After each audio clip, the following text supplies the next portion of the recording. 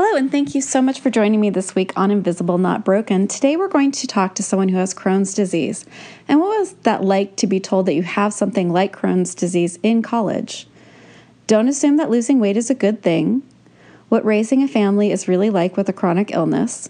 The rainbows and unicorns of the Canadian healthcare system. Okay, maybe not the unicorns, but I'm thinking yes on the rainbows. Getting a diagnosis as a young woman. Hint to doctors, it is not hysteria. It is almost never hysteria. The upside of chronic illness, the toxic friend cleanse, and how to be supportive to the spoonie in your life, or what to ask for if you are a spoonie. Thank you so much. I hope you enjoyed this podcast as much as I do. We don't use full names in this podcast because she did wish to remain semi-anonymous. Thank you and enjoy the show. Hi, I am Amanda, and I am a Canadian living on the West Coast with Crohn's disease. And you also do mediation, is that right? Yes, so I do conflict resolution and mediation work, usually with businesses. And for your Crohn's disease, when did that really start to affect you? So that's a good question. I'm not actually totally sure when it started because it sort of crept up really quickly in some ways, and in other ways was probably there for a long time. So the first time I actually realized that something was very, very wrong, I was in my fourth year of my undergraduate degree. And so I would have been about 21, and I was losing weight really fast and throwing up everything I ate.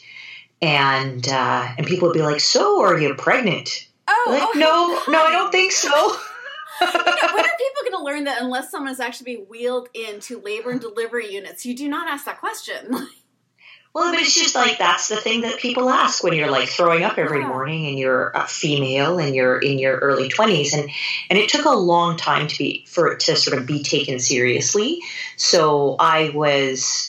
I'd had a hockey injury and I had gained some weight, and so I was slightly heavy. And as I'm losing my 2 to 3 pounds a week, people are thinking, "Oh, this is good for you." Oh God! And I'm thinking, "No, this is not good for me." And so I probably it took a long time to get taken seriously and to have people actually start to realize that something was really not okay. And then it took probably another 2.5 years to get a diagnosis. And so you are dealing with the Canadian healthcare system, which yeah. I am just starting to learn about. And we Americans get so many wonderful fairy tales about we either get horror stories, like nightmare horror stories, or we get told these beautiful unicorns dancing fairy tales. What is that like to try to get a diagnosis for something that is invisible and probably not incredibly commonly understood by every doctor in Canada? Oh, well, it was an interesting process. I mean, our medical system is really good at dealing with stuff that's an emergency. Like you show up and you're at the emergency room and you're bleeding or something's broken. They tend to be great. And I have to say, the doctors, once they got over me being young and female and actually took me seriously, because it's surprisingly difficult, I think worldwide, to get taken serious. Every female will understand what you just said, right? It's just incredibly hard to get taken seriously. So I remember people being like, "Well, are you taking something because you're uncomfortable about your weight? Could this be a reaction to some weird pill you ordered off the internet?" And I'm like, "No, that's not what I'm like. I wouldn't do that." And they're like, "Okay, so are you anxious?" I'm like, "I don't think people throw up this much and are in this much pain because they're anxious." They're like, "Well, do you think?" And so there was a lot of they kind of ruled out the really basic stuff, right? You don't have an obvious parasite, you don't have stomach ulcers, we put you on antibiotics, nothing happened, right? So they kind of ruled out the basic stuff. And then there was a lot of well, maybe you're just crazy. Oh, God. Right? A little bit of that, because you can think yourself into being violently ill. Yeah. That's possible, right? But there was a bit of this, that kind of space. But then I'd been away at school and I kind of went back to my childhood family doctor who knew me a little bit more. And he's like, "Okay, let's get serious." Right? Yeah. And so then it was the this is obviously something, so let's figure it out. And I didn't have the classic symptoms. So the classic symptoms are all like lower bowel stuff. So the classic symptoms are like extreme diarrhea, like all that kind of stuff. And while I had some of those symptoms, I did a lot more vomiting than is normal for Crohn's disease. And my inflammation was a lot higher in the digestive system than is kind of standard for Crohn's disease. And then I functioned at a level that was much higher than what they expected. So when they finally when I finally got hospitalized the first time and they took like my blood pressure and looked at my blood levels, they went into crazy mode because my blood pressure was so low and my blood levels were so low they couldn't actually figure out how I'd walked in. Yeah. Right? So like my blood pressure tends to be like 75/30. Yeah, wow. Oh my God. Right? That's which means they don't understand how I can walk upstairs. You could terrify an EMT with those numbers. Right? And they always, like every time, like I go into a doctor's office, they take my blood pressure and then they start to call 911. You're like, no, that's normal. That I know it's freaking you out, but like it's been that way for years. But I'm little. And so part of having really like when you're smaller, you tend to have lower blood pressure and then also being extremely anemic. So, like my hemoglobin count, they always say you'll be over 100 and I think I was at like 65. And so they were like immediately like blood transfusion, like it was the whole 9 yards. And you're sitting there and you're like, so now we've gone from like, you're fine, it's all in your head to so freaked out, they're starting to freak me out. Oh God. Like you done like the whole flip. But they still didn't know what was wrong. And it took a long time and a lot of tests to kind of put everything together. So Crohn's disease is an inflammatory disease, basically autoimmune of the digestive system. And there's a very specific scarring pattern that starts to show up in the intestines when somebody's had active Crohn's disease for a long time. And that's usually how it's diagnosed. And so I have that scarring pattern through the sort of last part of my small intestine. So, but they had to find it with a camera before they really knew it was there. I'm going to take a wild guess that camera was not comfortable to get that picture. They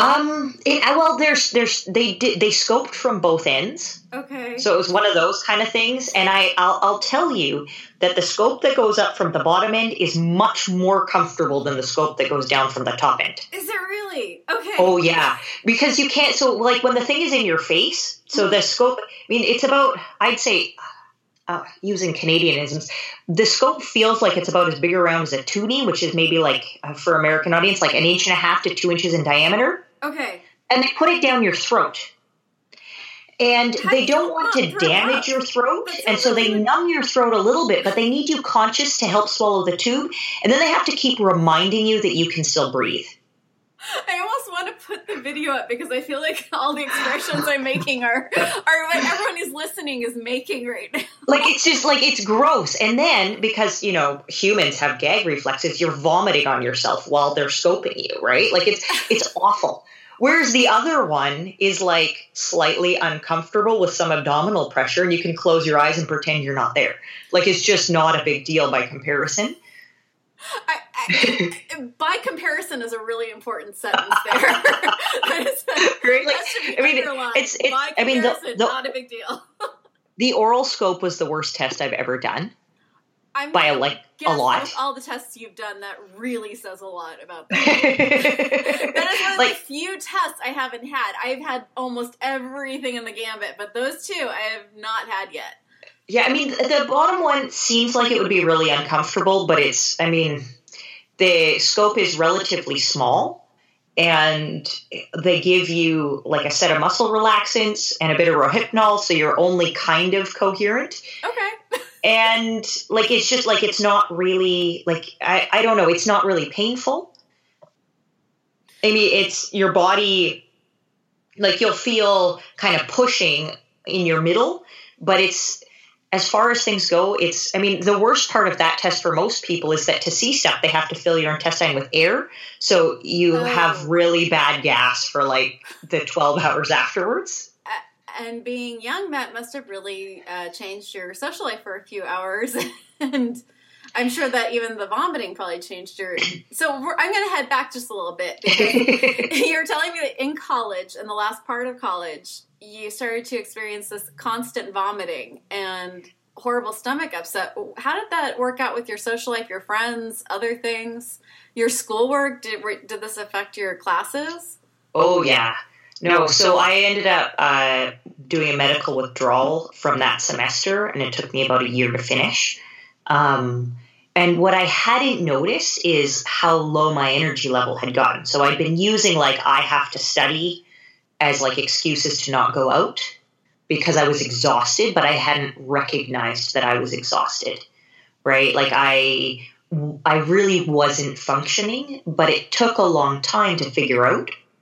Because it was like a little bit at a time. First, I wasn't going out, that much on weeknights. And then I wasn't going out that much on weekends. And then, well, that class isn't really important and I've got lots to do, so I'm not going to make it to that class. And so there was this really like burrowing in because I had no energy. But in hindsight, I was also getting no calories. So like I was lucky if I was keeping down like a piece of toast a day. You must have been Wonder Woman. Like, I'm just trying to figure out how, with everything you were dealing with, you functioned at all, let alone to get to any of your classes. Well, and that's the thing that's weird. You just keep in. So there's these moments where you're like, whoa, something's not right here. Like I'm trying to write an essay and I can't come up with like sentences that are more than like 6 words long, and I can't remember what I just wrote, and like my brain was not functioning. And, like, I remember writing this exam and being like, I'm normally a really good student, but I can't answer any of these questions. Wow. And how did your professors were they understanding, or did you not have the language to really talk to them about what was going on? I think I was so overwhelmed with what was going on that I basically just unplugged. Like, I remember sending, like, a couple emails being like, I'm sick, I'm not okay, I'm withdrawing from your class, and then not hearing back. Or maybe I did and I just wasn't, right? Like I was so sick at that point that I wasn't actually capable of disengaging well, right? So, I mean, the school was great. They got my thing. Like I missed midterms because I was in the hospital. I'm like, in the hospital, I am not at midterms. Sorry, guys. Reasons.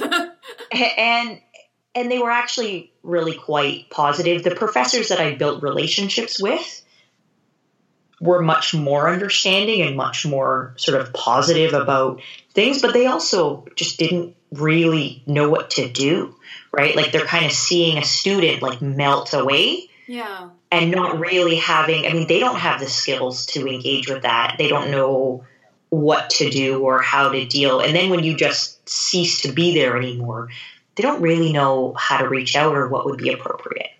That's actually fair. Like it'd be really hard to know what an appropriate response would be. Right. And if it would be welcome. Yeah. Like those kind of pieces, like where it would be. So, I mean, it took a while, and I think to actually like get all of those credits done. And I have a few moments where I'm like there was a few like last pieces of homework that I needed to kind of like finish up and submit. And you kind of look at them and you're like, I think they gave me a pass on this because they just felt sorry for me and wanted me to be done. Right? There's nothing wrong with taking the sympathy C. Yeah. And for social, how did your friends react to this?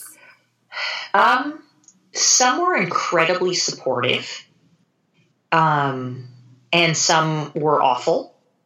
And what it was like this really, so people like I would cancel out on stuff and people would take it really personally sometimes, or like that.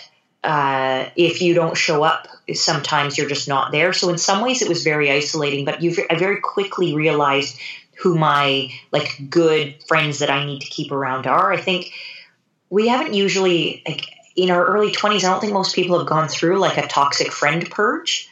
Oh, it's the fastest way in the world to go through a toxic friend purge is to get really sick, because anybody that was too like egocentric to handle the fact that like I couldn't go to their birthday could no longer be my friend, right? Like it just wasn't working.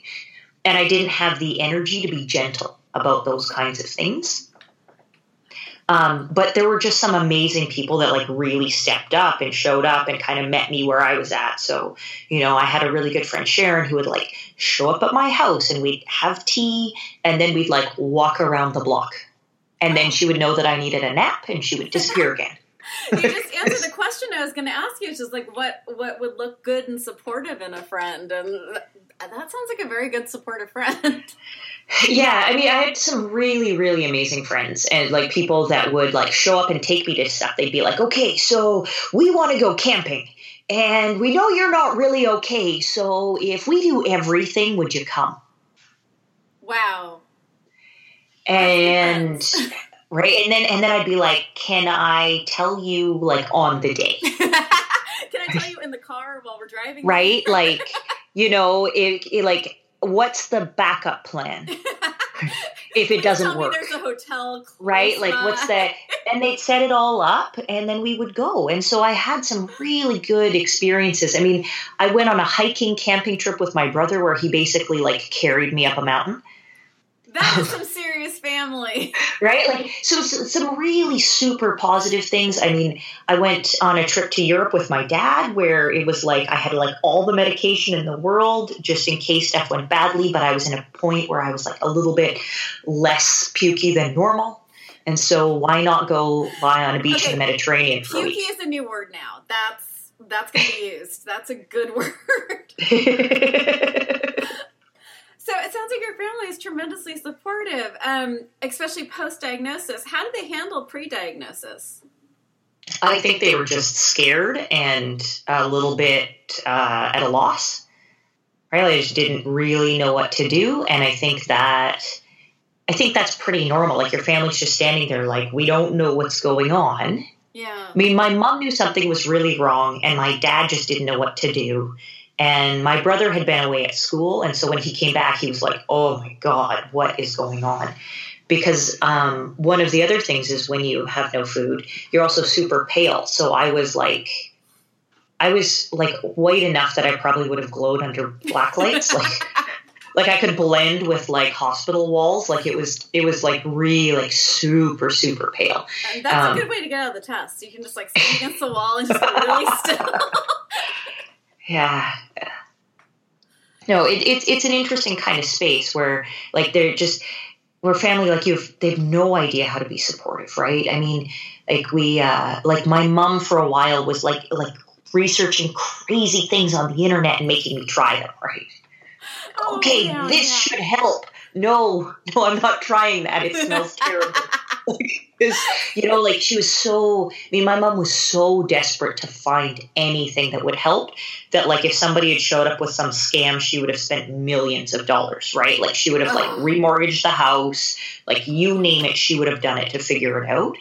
And my dad is a much more scientifically minded person who was sitting there, I think like desperately trying to like not have somebody like take advantage of us and yet not like wanting to like extinguish hope, especially before diagnosis where we're like, basically I looked like I was dying and nobody knew how to help me.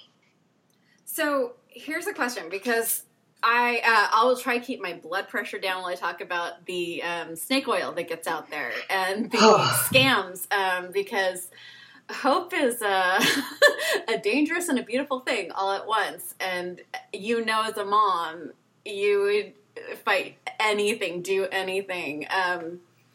I know it's really a big thing here because our healthcare system is pretty intense on cost. A lot of the procedures you talked about and tests you talked about, even with insurance here, would cost thousands of dollars. How does this work in Canada for these like experimental things? Is that something you guys would have to pay out of pocket for? Is this something that you have like an insurance that steps in or an insurance you pay for? Well, there's a few different things. So like all of the tests I went and had done were all paid for by like the regular socialized medical stuff. So all the scopes and all of that stuff, that stuff's all covered. That's when we start thinking fairy tale out here. Medications are often not covered. So a lot of the drugs that I took were not covered by that stuff. But I was young enough that because I was still in school when I first got sick, I counted as still being on my parents' medical plan, right? And so they have extended medical care through work, and extended medical care pays for a lot of non kind of core medical stuff, and then a lot of your alternative stuff. So, crutches and certain medications and certain like equipment, wheelchairs, that kind of stuff tends to be extended healthcare coverage. Okay. Glasses, dental work, those kind of pieces. And then a lot of your drugs, like the sort of the socialized medical part. So the Canadian healthcare system will pay for drugs once you've spent ever so much, or if your income is below some certain like bottom threshold. So, and I don't actually know what that is, because the medications that I've taken, at least in the last little bit, they're not expensive ones, so I'll never hit that threshold. And I think it's like $1,500 in the year before they start paying for medication. But it also means that the medication has to be off an approved list. So like I take, well, not right now, but when I'm in like mild flare-up, I take 5-amino-salicylic acid, which is like a special version of aspirin. Okay. And it comes in, like, there's 300 varieties of it, with these different coatings that try to get it to dissolve in the part of the digestive system where it's needed. Okay.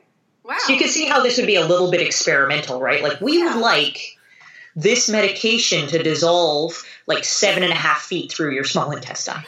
It sounds theoretical with science backing it. Right. And so they try to get you on the right one through some experimentation, but the older ones are significantly cheaper than the newest ones.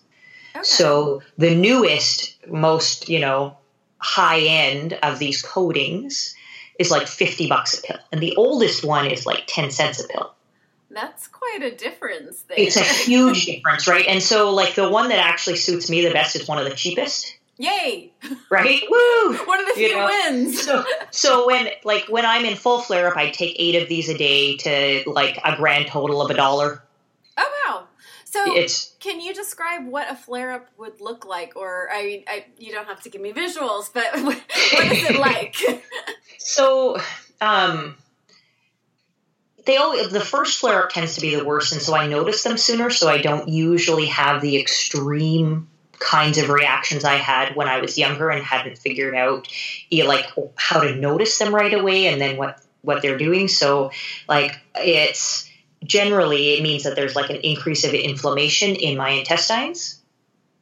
And so somewhere, and for me, that's usually the small intestine. And so you notice first that like when you eat, you don't feel well.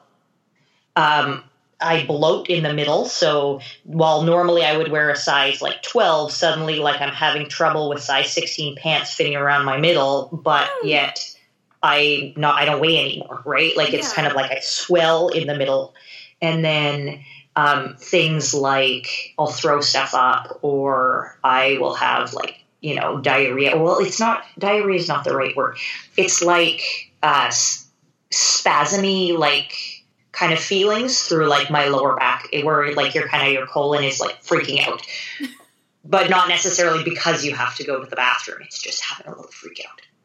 So I would imagine this would drastically affect your day and what you can plan to do. Yeah. Now the thing is that like it sort of depends on where you kind of hit it in its sort of flare-up state. And I don't have very many right now. So, there's one of those things where I notice them a lot sooner, and I notice them before they start to really impact me. And then I have like my set of management things, which some of them might be superstitions, but right now they're working. Right? So, oh God, I understand that. Right? Like I have this whole thing where one of the things I learned early on was something that can trigger flare-up is what's called bacteria overgrowth through the intestines. Because one of the things that can get out of balance for people when they're sick and they've been on it, et cetera, is like the amount of sort of bacteria matter through the intestines can get really screwed up, and then it causes that immune reaction that can then roll back into you're having an autoimmune reaction, right? Because the inflammation started for this bacteria, but now you're freaking out. And so one of the ways to kind of lower the bacterial load through your intestines is to stop feeding the bacteria. Oh, So right? I would assume there's a lot of foods like sugars that would. Well, what's interesting is it's like, so the kinds, sugars are mostly, if they're not in complex forms, absorbed in the stomach. Oh, yay. Right? Because so your clear fluids are absorbed for the most part in the stomach. And so it's other things that then go past the stomach. And it depends on the sugar. So like if you're lactose intolerant, you haven't broken the lactose down at that point, it's going to end up in the colon or like in the small intestine. But there's where you're kind of, you need foods that aren't going to make it to the small intestine. And so I have this tendency to do like a 24 to 48 hour like clear fluid fast where it's like homemade turkey broth and tea. Okay. Right? Because it like all of that's going to be absorbed in the stomach and nothing's going to make it through to my intestines. But you can't go very long like that because there's no nutrition in it. And so like if it gets bad enough, like one of the things you'll hear about people talking as a treatment for Crohn's is bowel rest, which basically means starving the bowels. And so there's a way of doing really that nice with an way to phrase that. Hmm? That's a nice way to phrase not eating, I'd guess, right? Well, there's a way to do it with an IV feed, so you can be Okay. hospitalized and they can do like a line where they're giving you nutrition through your bloodstream instead of through your bowels. But that seems extreme. And if I can do a short fast at home instead of having to do like a 3-week fast in the hospital, I would significantly prefer a short fast at home. Because you're a mom also, and I'd assume 3 weeks away from home would be a lot on your family, to say the least. Yeah, I mean, I haven't had to do that since a few years before my oldest daughter was born, so it's been a while since I was that sick. And I would love to credit myself with having figured it out, but there's also a lot of rumors about how women tend to get some resolution to Crohn's through pregnancy for a little while afterwards. Wow. You know, pregnancy is like usually the thing that destroys everything. Someone needs to know it could like help with something. Well, it kind of rearranges stuff a little bit. Just, yeah, a tad. And so, I mean, and that's like, there's not good research on that, but there's an awful lot of anecdotal evidence from talking with other people with Crohn's that, you know, people tend to get respite for a little while after they have a baby. Mm-hmm. Sometimes it's longer for some people, sometimes it's not, but that's not uncommon. So your children are starting to get to the age of reason. Have you had any talks with them? And I say the age of reason just depending on the child. I've known older children who aren't there yet. I've known adults not there yet. But have you had any talks with them, or how do you, or do they need to know anything? How does this work with parenting with Crohn's? I'm pretty transparent about stuff, mostly because if things happen, they need to know what to do, right? So there are times where I will get sick and things will be canceled and they will just have to deal with it because I cannot drive them somewhere I am throwing up. But there's that other piece where it's like I use my disease for no excuses at all unless I have to. Okay. Right? So there's no like, I don't feel like it / I'm too sick. Like that can't happen. So that if I'm like, I cannot do this because, right? If it's like, I'm going to drop you off at school today in my pajamas and I'm going back to bed, it's because I need to, not because I want to. And I think that's like a personal boundary for me that I think really, really helps. Because then when I take time or I say that, like, I can't do that today, I'm not feeling okay, my family doesn't have to guess at whether I'm serious. Yeah. And it's that, because it's so hard, like, they can't tell. You can't look at me and see that I'm not okay today. I mean, people that know me really well start to see signs. Both my partner and my mom will see, like, I get these really dark circles under my eyes that are kind of visible if you know me and you know what to look for. Or like certain things, like I get like a bit of a shake in my right hand when I'm really tired, or like these kind of little signals. Yeah. But if you don't know what to look for, I look totally fine. And that makes it really hard. That is the crux of invisible illness, is that there's nothing necessarily outward that anyone know. You might be on a bus ready to just throw up everything and no one would know to go, oh God, sit down. Well, I do. I've had lots of transit experiences like where I am so shaky because I haven't been keeping food down and I'm so tired and I just want to get home and I'm sitting down and some elderly guy who's in way better shape than me is like berating me to get out of the seat because I'm young and I should be able to stand. And I'm like about to cry because I'm like, I can't stand all the way home. Like, I can't do it. And so there's that, it's that space where, you know, like I've learned a lot of empathy for other people who look like they're just being jerks in the world too. Cause I would look like I'm like I can't do this. And you have no idea why. Right. Yeah. I think we all maybe need to, especially in this world order lately, have a lot more empathy for our fellow, for even people who are looking like jerks. Yeah, and I remember like being pregnant on the bus and people kept giving me seats and I'm like, I could have used this seat like 2 years ago when I couldn't stand. But now when I'm totally okay to stand on the bus all the way, like all the seats are mine. It's like, oi! Maybe we all need to wear like a special t-shirt that just like has like Invisible Illness logo on it or something that's like, please understand. Like, well, it's like the disabled parking spot ticket things, like the little hangies. Yeah. I got into that the other day. That was fun. Well, it happens where like I was given one for my last semester of school just because they were like, if you can drive and you can park right by your class, then you can make it. And I was like, I think so. And so they gave me through the university a disability parking pass. And it was the difference between me being able to finish and not. Yeah. Very much so. And yet, when I get out of my vehicle and I look fine, people don't understand. I'm guessing they didn't understand loudly, or did they come up and talk to you about it, or have any... I've definitely had a few run-ins with people that were not impressed. You are so perfectly polite, and I'm wondering if the Canadian thing is true, that you guys are just always so nice.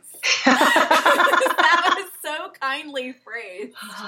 That was politically perfectly phrased. Well, I think the big thing is that like if you've known somebody that legitimately needs that spot, and I look like I'm like fraudulently taking advantage of like my mother's pass or something, right? Because it couldn't possibly be mine.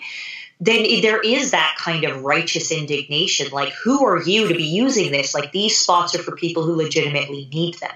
And when I see somebody with a Ferrari and no dangly thing parked in that spot, I feel the same indignation where I'm like, hey, how dare you? Somebody needs that. Yeah. Right. And so it's that like I get it. But part of that is like, we don't know what's going on behind what people look like, but our society is very looks focused. So like in high school, I was a very athletic kid. And by athletic, I mean like thick and athletic, like not remotely feminine. And then when I got sick, I dropped an incredible amount of weight. Like you could, my upper like ribs are physically visible. It's disgusting, right? Yeah. And then I moved back with my parents for a little bit, and so I'm in kind of the places I went to high school, and I remember like running into people and being like, "You look amazing." I'm like, "Are you fucking kidding me? I'm dying." Oh, yeah. Right? I don't know how old you are, but I'm 40, and when I was that age, the big look was Kate Moss, and it was like, not only were you supposed to be skinny, but you were supposed to be looking like you were dying. Usually the heroin overdose was the preferable look. And I had that look down. Wow. Yeah. That's, it's amazing what we decide is going to be the epitome of social norm of beauty. And it usually is for women looking desperately unhealthy. Well, and so that was like, it was really interesting to me where I'm like, I liked my body when I was in high school because it worked. It did everything I wanted it to do. I played high-level ice hockey, and I would challenge it, and it would like rise to the occasion. I could do amazing things. And then I'm at this point where I'm like, nothing is working. Right? I look in the mirror and I see an alien looking back at me. Like it was in kind of that space where like, you know, like my arms look skeletal to me. And like, it was like, you know, and yet people that knew me when I was like 15 think this weird skeletal dying version looks so much better. And I'm really lucky that I could like, you know, go home and have this like crazy feminist rant at my family and they would agree with me, right? Okay, I'm liking you so much. Feminist rant is my wheelhouse. But it's like, because it's exactly this like, you know, like they can't see me. They're not seeing me. They're seeing the outline of my figure and nothing else. Because if you looked at me, I was not okay. That's a really beautiful way to phrase that. But they also weren't seeing me before either, right? So it's that interesting space where it's like, you know, if you actually had looked at me in either space, like in one, I was like happy environment, and in the other, like I was like not okay. And so it's an interesting space to kind of have moved through that. And now, like I'm slightly below my goal weight. And that's like the opposite of what everybody else is doing, right? Yeah.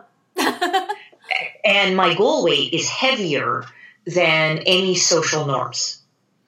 Because if I get sick, I lose weight so fast. Yeah. So when I get really sick, I lose between 3 and 5 pounds a week. And so I need to have a buffer. Wow. Which is a very weird thing to try and do in modern society where, you know, I'm 5.5 feet tall and my goal weight is 155 pounds. Okay. Right? Yeah. Which puts me at the high end of like the body mass index where people are like, are you sure? Right? Please tell me the doctors aren't asking you, are you sure? No, my doctor is really excited if I put on just that little bit more weight. But everybody else, like if I get sick, a little bit sick, like if I have like a little kind of mini flare up and I lose a little bit of weight, people will make comments about how good I'm looking. Right? And I find it just, that's really interesting where you're sitting there and you're like, I lost weight. That was upsetting for me, but you think I look better. I've had friends go through chemo where people start going, "Oh, you look fantastic!" Like, or even like saying, "Gosh, I wish I could have." It's like, no, don't, no. I had friends do that actually when I was first really sick. They were like, "Oh, you're so lucky." I don't even know what to say, and that's very rare. Well, but I think it really speaks to how damaged some of us are by sort of the social requirements to look certain ways. And they were often my prettiest friends, like the ones that were obviously working the hardest. Right? That kind of, you know, people were like, everybody thinks you're beautiful and you think I'm lucky because I throw up all my food. like something in this dynamic is really broken and I'm not actually sure it's me. No, I would actually put a lot of money on that was not you. Right? Like it, and that happened a surprising number of times. So it's not just one person, but if I kind of think through my social circles, probably the kind of in each space, the like prettiest, most popular person had that opinion. Sorry. One of the things I want to talk to you about, because it's something that keeps getting brought up in at least my support groups for my disorder, is there's a lot of the younger people are always asking about dating and how do you date with a chronic illness. Was that anything that was a concern or something that you dealt with when you were... Oh, yeah. Okay, so I was diagnosed with something called inflammatory bowel disease when I was like 22, and it is like the least sexy name you could come up with. And its other name is Crohn's disease, which is also super unsexy. And all of the things that happen are gross. And the person I was with at the time, we'd been living together for like a year and a half. The sweetest person in the world, super squeamish, could not handle it. Wow. At all. And he tried so hard and it was brutal because like I couldn't talk to him about what was going on because he couldn't handle it. And so the dynamic of our relationship became super toxic really fast because like I have all sorts of really scary stuff going on and I can't tell him because he can't hear about it. And so that was, it was actually like really quite brutal in that moment, but also an incredibly good learning for like long-term relationship stuff where my partner, he's not fazed by anything. Like, it's just like nothing phases him, but he's always been like that. So like I was sick when I met him and he just didn't really care. Like it didn't bother him that I would like excuse myself from the table and go throw up and then clean up and then come back. Like he'd be like, so what do you need? Wow. Right? Like not, like he'll leave me be when I'm not feeling well and yet check in on me. So I don't feel like smothered, but I feel like mildly taken care of. And so that balance of, right, like I can tell him about stuff if it's upsetting me, but it's not, but he also is like, I don't need to know the details. So tell me what you need to tell me, right? Like there's not like this weird voyeuristic component that sometimes enters into it. And so there's all of these kind of pieces where, my illness is just one of those things that we have to deal with sometimes, and it screws things up sometimes. And he just rolls with it. I was like, we were camping once and I'm like, I need to go home. Yeah. I need to go home right now because I'm going to get really sick and I want to be at home. And I understand that it's 11 o'clock at night and we're a 3-hour drive from home, but we're packing all of our shit up and we are going home. And he's like, okay, that's what we're doing. Okay, sure. Right. Like it's just, and so to have somebody, but part of that's in his background too. So he grew up as a ski patroller. He's got just tons of experience dealing with stuff going wrong. It's almost like the best litmus test for a relationship is chronic illness. Like you are going to know the real for better or worse right there. Well, it was amazingly easy to parent, given that you've already had all these stunningly honest conversations, right? Yes. It's like a lot of the kind of conversations you have to have children. Yeah. Are about things being gross and unpleasant and difficult and making hard choices and stuff going wrong and things, like, okay, so kids are sick, who's staying home today? Well, and also just, if you want to talk about the ultimate in chaos theory, it is parenting. And the second most chaos theory is a chronic illness. Like, there's no way to plan for everything, but you do need to have certain things in check. Yeah, for sure. And that, the sort of the understanding is absolutely huge. And then the kind of language around it. So we have developed slowly a set of like keywords that I use to kind of explain what's going on right now. Because nobody needs the 5-minute dialogue on how I'm doing when I've just come out of the bathroom, right?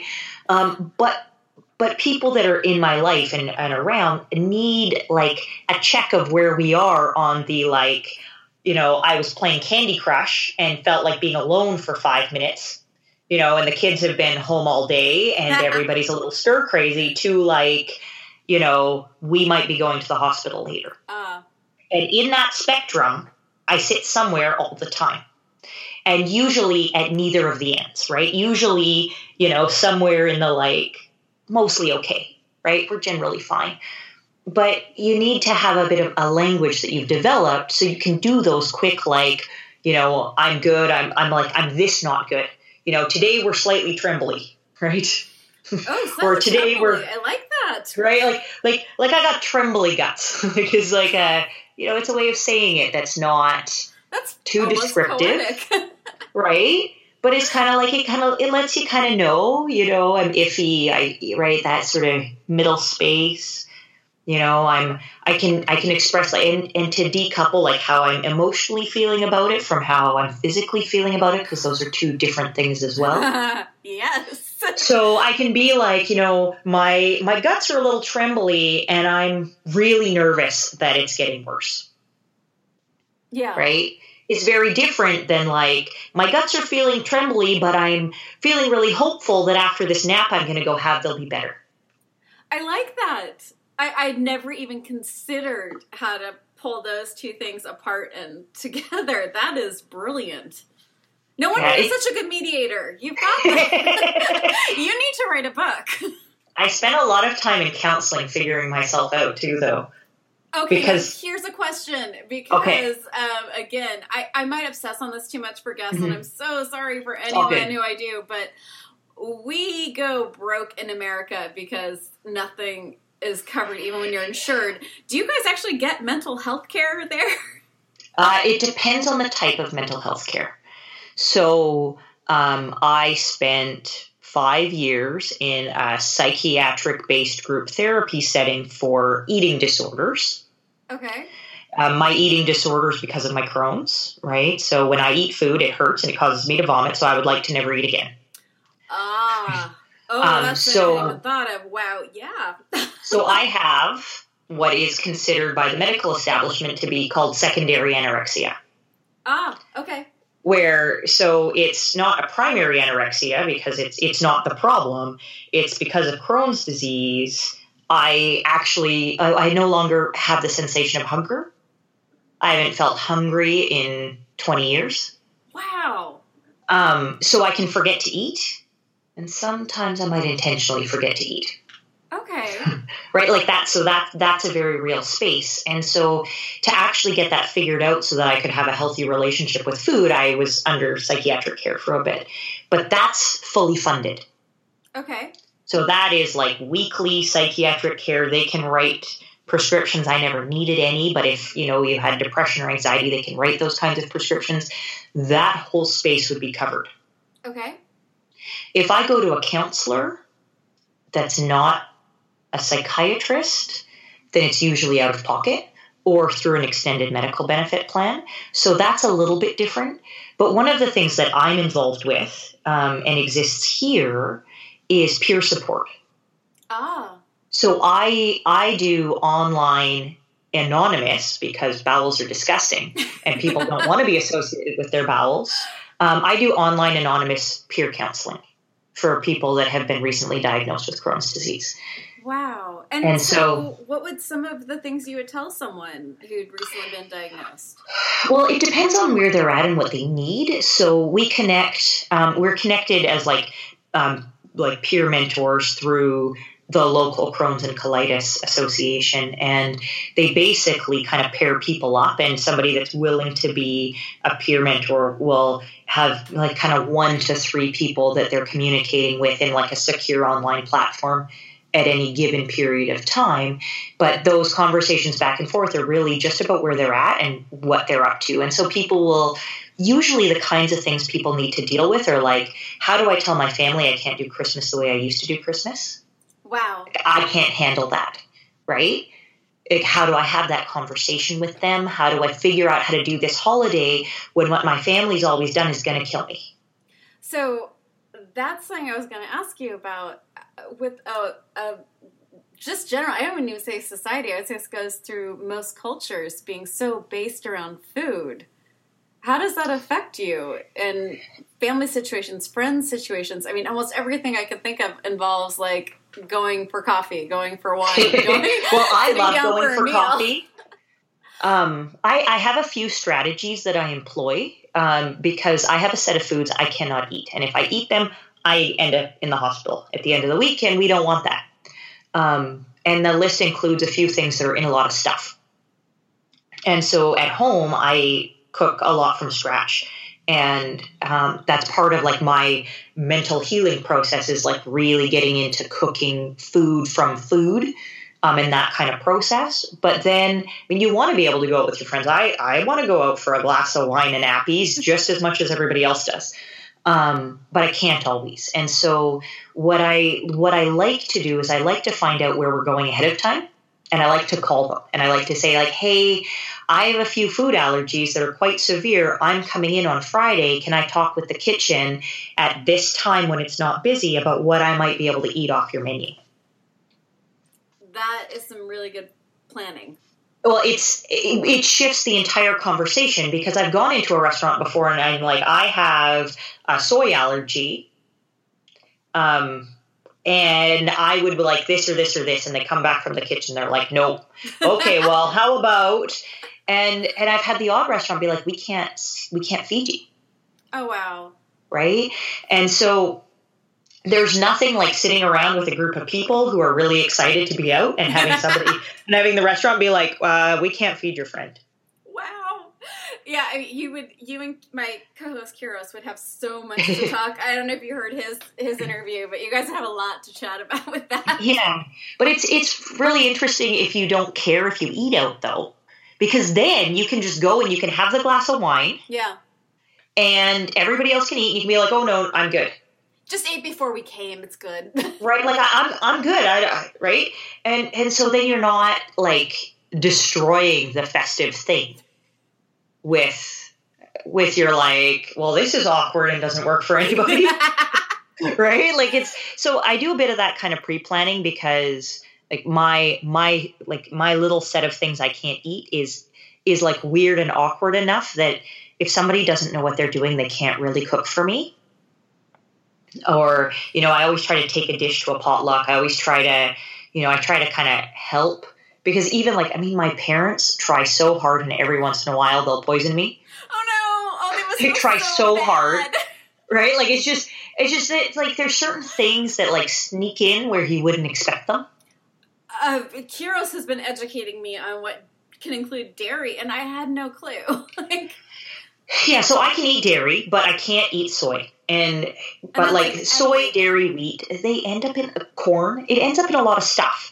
And it's there for a whole bunch of reasons, like hydrolyzed soy protein is used in place of salt, and it's used as like an MSG supplement. So you can have like canned tuna in water, and it'll have soy in it, or you can have like these sort of weird places that you wouldn't expect to look for it. But it also means that if you're not careful and you're not a label reader and you don't think to look, your ground cinnamon might be a soy product.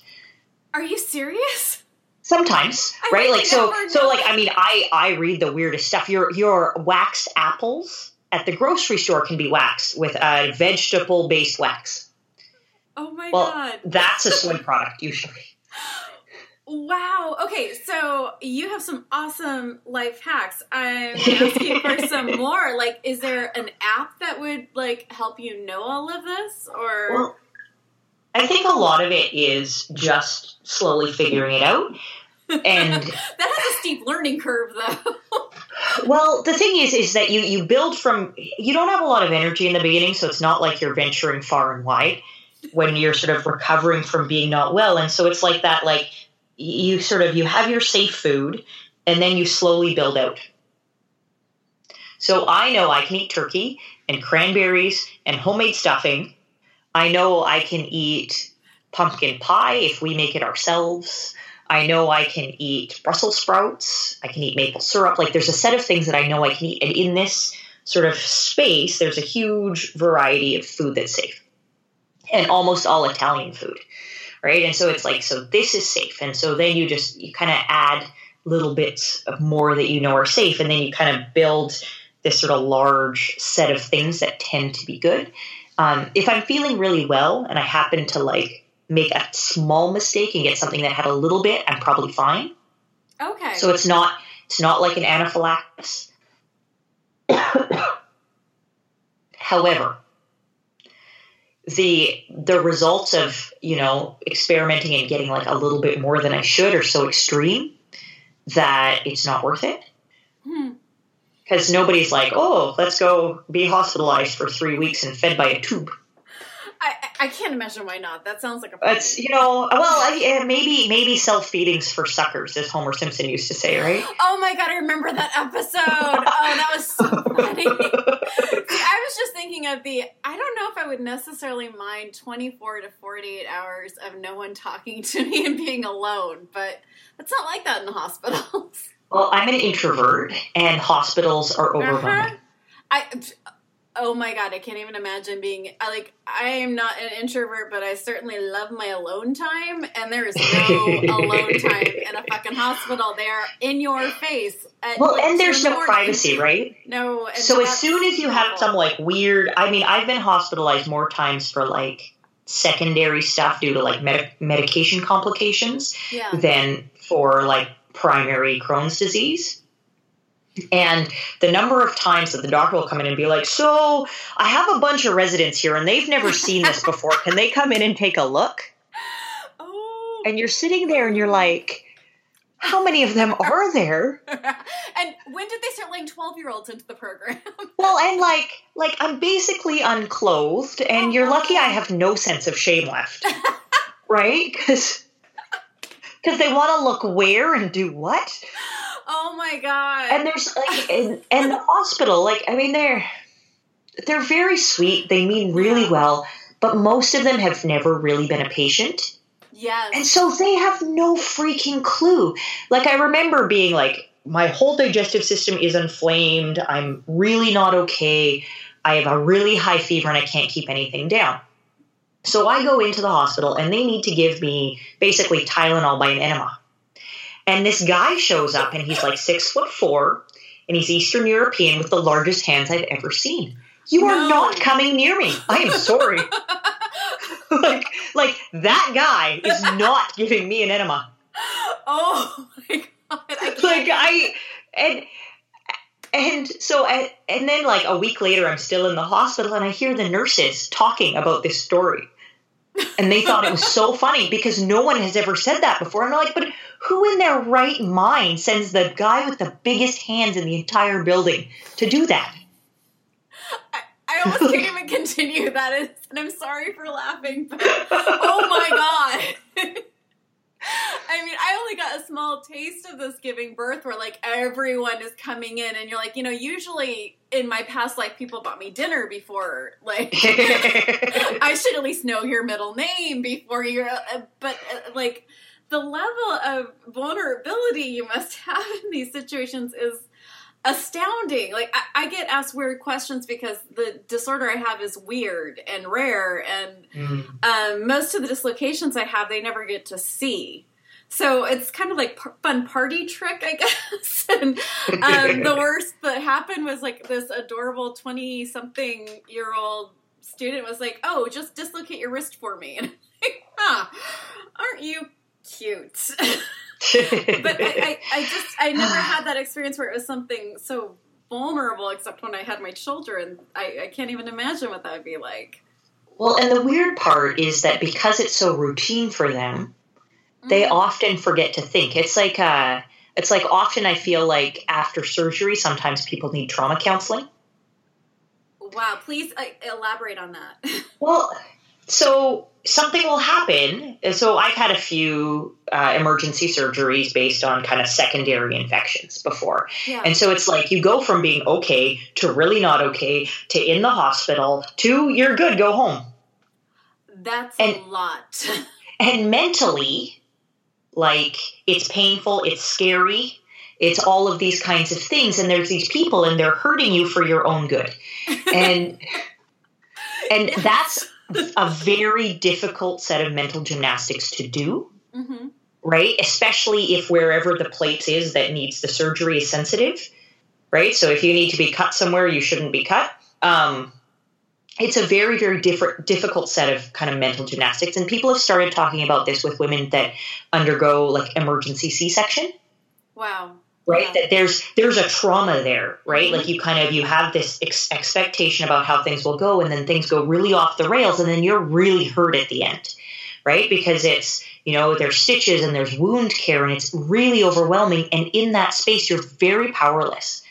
And so... And you're also supposed to take care of a small new human, too. That always just staggers my mind that they just send women with cesarean sections just home with a baby a week later. Like, men do not get to go in and have their internal organs taken out and then be told that they should also take care of someone. It's true, although I'm not sure here if you would be sent home alone if you didn't have support. Wow. Wow. Because I kind of feel like so I didn't have a C-section for either of my kids. But there's this sort of sense at the hospital that you go home when you're ready. I'm sorry. My jaw will need to be picked up off the floor when you're ready. I was out of the hospital almost like 48 hours. Well, I went home pretty quickly with both my kids, but I got the sense both times that if I felt like I needed to stay for another day, they would have kept me. Wow. There's this sort of, right, like this kind of, because, and then there's the nurse that comes for the home visits, and there's like, what is this magic you speak of? So they actually talk to you after you have a baby? Wow. Yeah, and a lot of it depends on how well you're doing. So when you're leaving, there's like a bit of a needs assessment to see if you need extra support, and to see like they won't let you go home if your baby's not latching properly, if you haven't managed to like feed them and like do that kind of set of stuff. You know, I'm going to do a panel sometime of all the people from different countries, and we're all going to just compare notes so that it isn't just like politicians telling us what other countries are like. I think we're all going to have to sit down and talk, and we are at an hour, and I cannot believe we're at an hour because I will kidnap you and just keep talking to you for the rest of the day. So I will end with my favorite question, which is favorite swear word. Is there a different one in Canada that I don't know about? I mean, my current favorite is twat waffle. Oh my God, I love that. No way. However, I also, Dan Savage recently has been talking about how instead of calling people pussies, we should call them scrotes. Oh, so much better. And I really like that one too. What's the word I'm looking for? Vulnerable. We could do feminist rant too. That's wonderful. Is there anything that I didn't ask you that I should have? Probably. We'll just have to chat again. We really should. I'm going to stop recording right now, but thank you so much. Mm-hmm. Thank you so much for listening to this week's interview. Please share the episode with someone who needs it, and join us next week when Kiris and I are going to be talking about misconceptions about chronic and invisible illness. Tweet some of your favorites back at us at Invisible NOTBRK. Please press subscribe, say really nice things about us on iTunes reviews, and until we meet again next week, be kind, be gentle, and be a badass.